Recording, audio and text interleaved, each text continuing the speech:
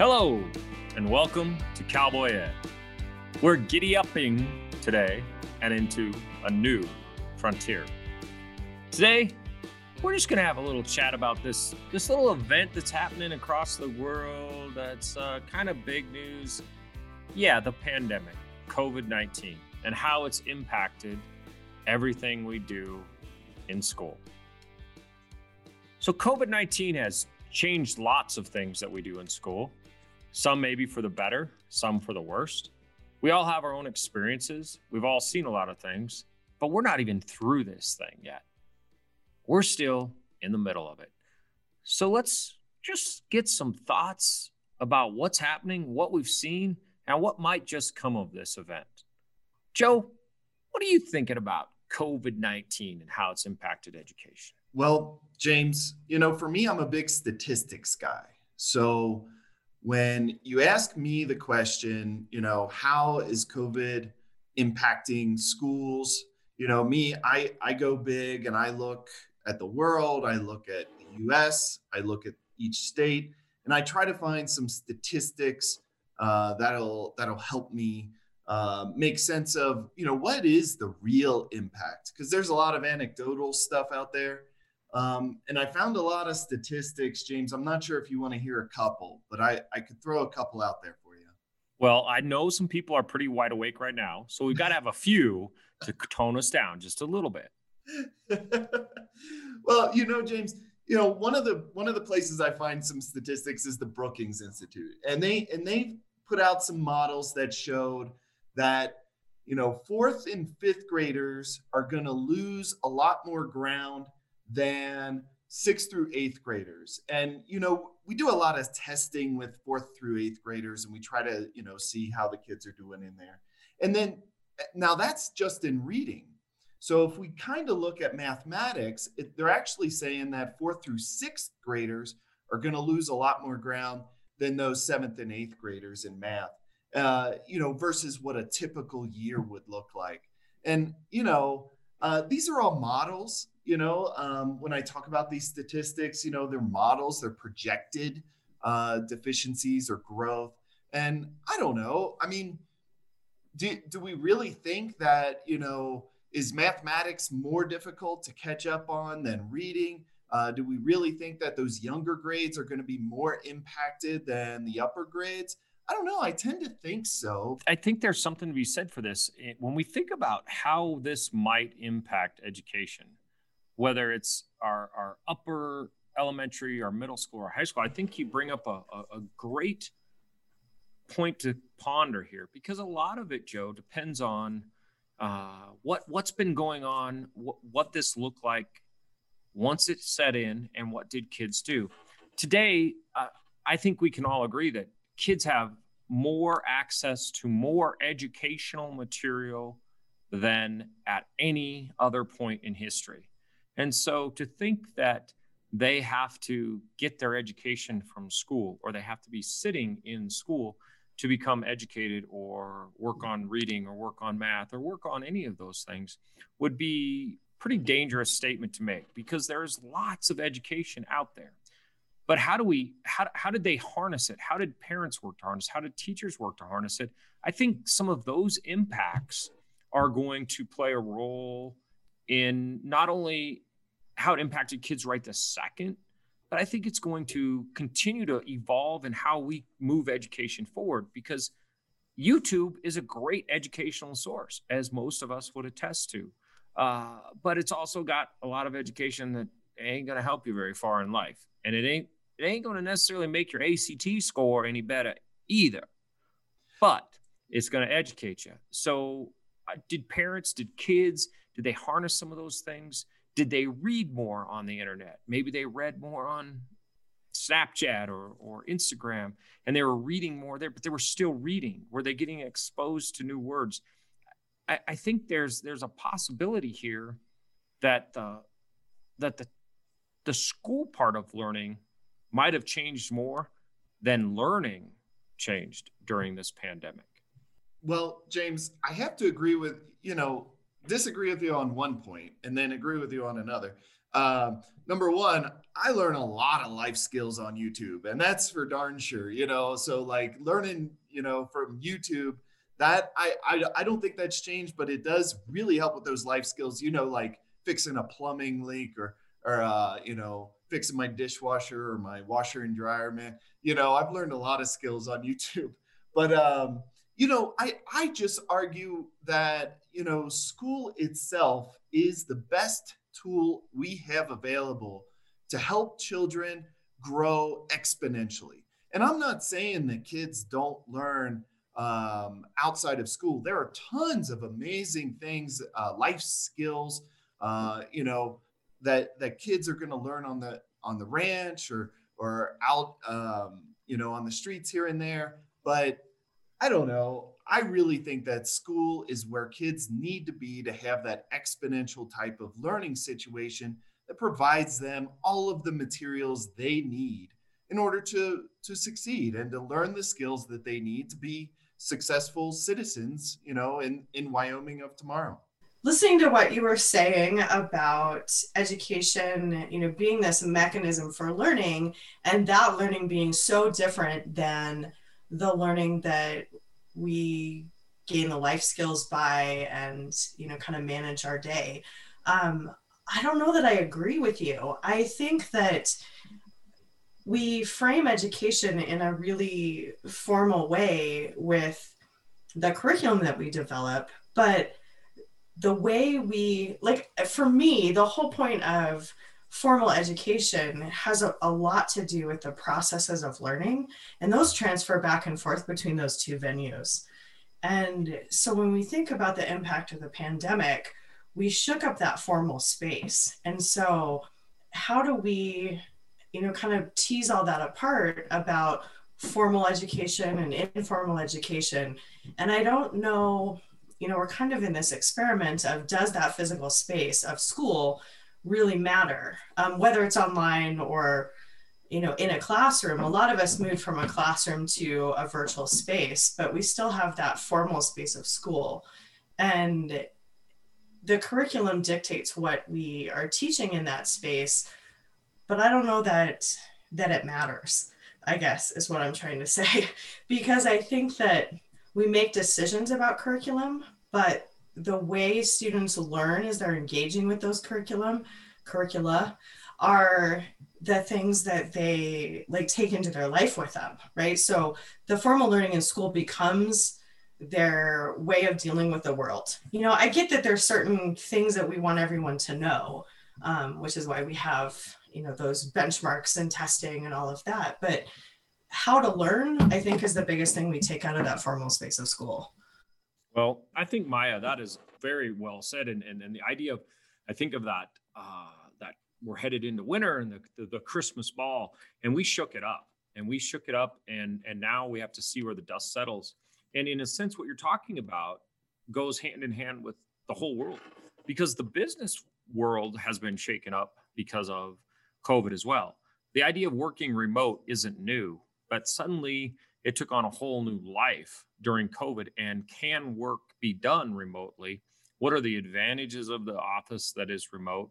What is the disadvantage of the office that is remote in those things? So now we have that same experiment. We're all parents, kids, we're all in this experiment of what does it look like when the snow settles again? And so, you think about formal schooling, and I really, this is a dangerous conversation for all of us being in education, but school's a business, and school generates money for entities. It also generates a babysitting service, for lack of maybe the right way to say that, but it allows for parents to worry about just doing their job. And so we've seen parents start thinking about, well, what is my kid learning? Just exactly what you were talking about. What is this curriculum? Why are they learning this? What is the steps they have to go to? And for years, you guys are all, part of that. For years, we've talked about, can we move kids through? If they need to know this, can they test out of it? Can they move forward? Or do we just lock them in a class and leave them in a class until they've passed it and go from there? And so I think that we bring up this new question about, do we allow for kids to move through the system. Is it the stuff they're learning? Is it the process of what they're learning? I think we're going to have some new answers coming out of this. I totally agree with you. We're challenging what school means through this pandemic. And, as we bring in the technology and we more or less force everyone to use it, we're requiring those interactions to be different in a lot of regard, in terms of timing and how they feel and what kind of content we can work with in the space that we have. And we're talking about that impact of COVID on education, and I'm not sure that we can measure it with the same metrics that we've been measuring student learning. I don't know. What do you think about that, Joe? Well, I definitely think it's not all bleak, and, there are numbers coming out of France that actually show that sixth grade scores went up by almost 5% on entry-level tests into the fall of 2020. And second grade scores actually went up 2% in several math categories.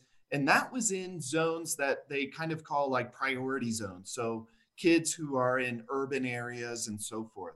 So, I mean, what accounts for that, right? So, even without school, these kids in these grades and in certain reading areas and mathematics areas, actually scores went up, right? So how do we account for that? Do scores account for everything that we need to do to measure the effect of this pandemic?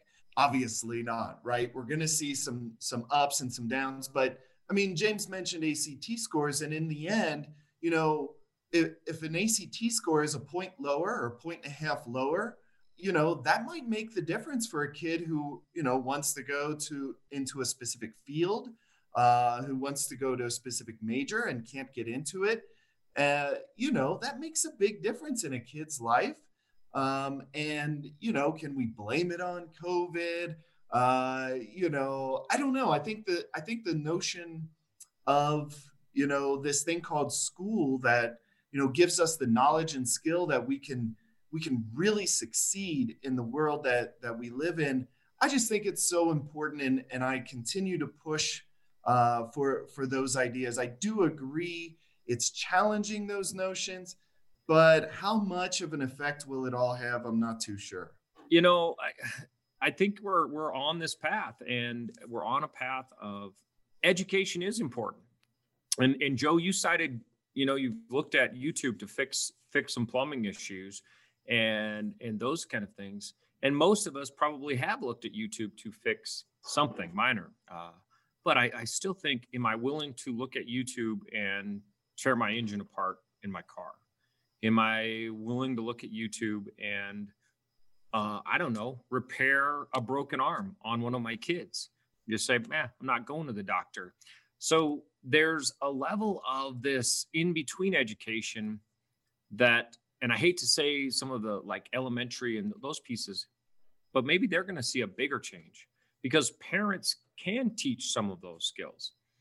But as we talked about before we got together, will parents do that? And education for our country in particular, education for the globe, has been this great opportunity maker. No matter what parents we had, it gave us an opportunity. Right. As the notion of public school being the great equalizer, I actually think, and I wonder, what you guys think, I think, and the statistics might show this too, that this pandemic is actually going to hit our more diverse background students, our low SES students, and our elementary students. I think it's going to hit those groups of students a lot more. And I want to know what you guys think about that. I totally agree with that because of the technology requirement. I think that even in places where the school has tried to hand out devices and make sure people have internet access, it's still not equitable. And there's still really different experiences in the home for students, who are in the same school, who on the surface look like they have, the same access and the same devices and that kind of thing. And it makes me think about how education as a whole is going to going to deal with, the inequities that have existed in education for a really long time, because they're very visible right now. And so what are we going to do about it? I'm really interested to see where education moves, because we've had to grapple with some of the things that were really easy to kind of push off to the side, like, hey, that kid doesn't have the same access to, information or support for homework or whatever. But now when it's the main, component of learning in the classroom, you can't ignore the fact that this one's going without, and this one has, I don't know, super speed internet and, and whatever parent helping them find everything they need. Yeah, you bring up, that point of equity and access is such an interesting conversation. And it goes back to, the idea of the great book out there called The Homework Myth. Yeah, for me, it's been one of those things, the greatest thing the worst thing we've done in the public school system, in my opinion, is ever assign homework. Because once you assign homework, you're relying on a lot of extra things that aren't equal. And have we justified what we did? Sure. But we put out that homework, and kids and parents that had the means to help, whether it was internet or just be there, had a job that allowed them to be around after school, changed. And we created very much an equity gap for our kiddos. And so now this has put it front and center. We either are going to have to develop technology means to allow kids to connect, to kind of erase some of that, because we should not have to depend. If we're depending on parents to implement the education curriculum, then maybe we should just be curriculum writers and handing it off to the parents. I think this conversation has created a lot more questions than it has answers. That's what I feel like. Well said, James. And I also would say this. I think at the beginning of the pandemic, the parents said, hey, we're not the teachers here. And, middle way through, and I kept hearing from parents, hey, I'm trying to teach my kid, and I got to go to work, and we're quarantined here, and what's going on? So I think the challenge is out there to question the role of education, to question how we educate, how we teach, just as Maya was saying here, and to really reinvent the idea of educating online through distance and being able to actually be the teacher and not just have it be a robot, some artificial intelligence game that the kids are playing, but to actually have it be us as teachers having a presence in the child's life and supporting the student, the parents, the family, and so forth.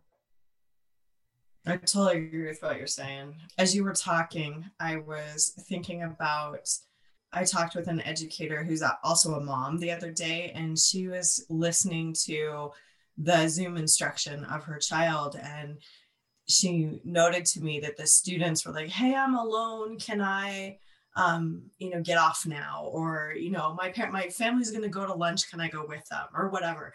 Like, there was this disruption in the space that I think the teachers are having to adjust to. And when you're talking about all of the roles having to come together, and education now becomes the teachers and the parents and the students and the space, and, whatever metrics and policy and whatever we pack around that, that's a very different experience for education in the US in a lot of places. So I'm totally taking what you're selling there. Well, and Maya, you brought up a great point about a mom that's also an educator. Well, first off, I think all the parents out there, they're educators. But some of us are professional educators, just like I think all moms and dads out there are nurses and doctors in some way helping. But then there's the professionals, and that's the role we get to play in this. But wow, what a fast and furious ride. And so episode 1, our first chance to talk to you under our new direction as we're headed into this new frontier. What an exciting, and I hope you enjoyed it. We had a great time kind of coming up with more questions than we did answers about COVID-19 and where education goes from here. But with that, we'll talk to you soon, and we'll move them on. Head them up. Head them up. Move them on. Move them on. Hit 'em up. Cowboy Ed on the run.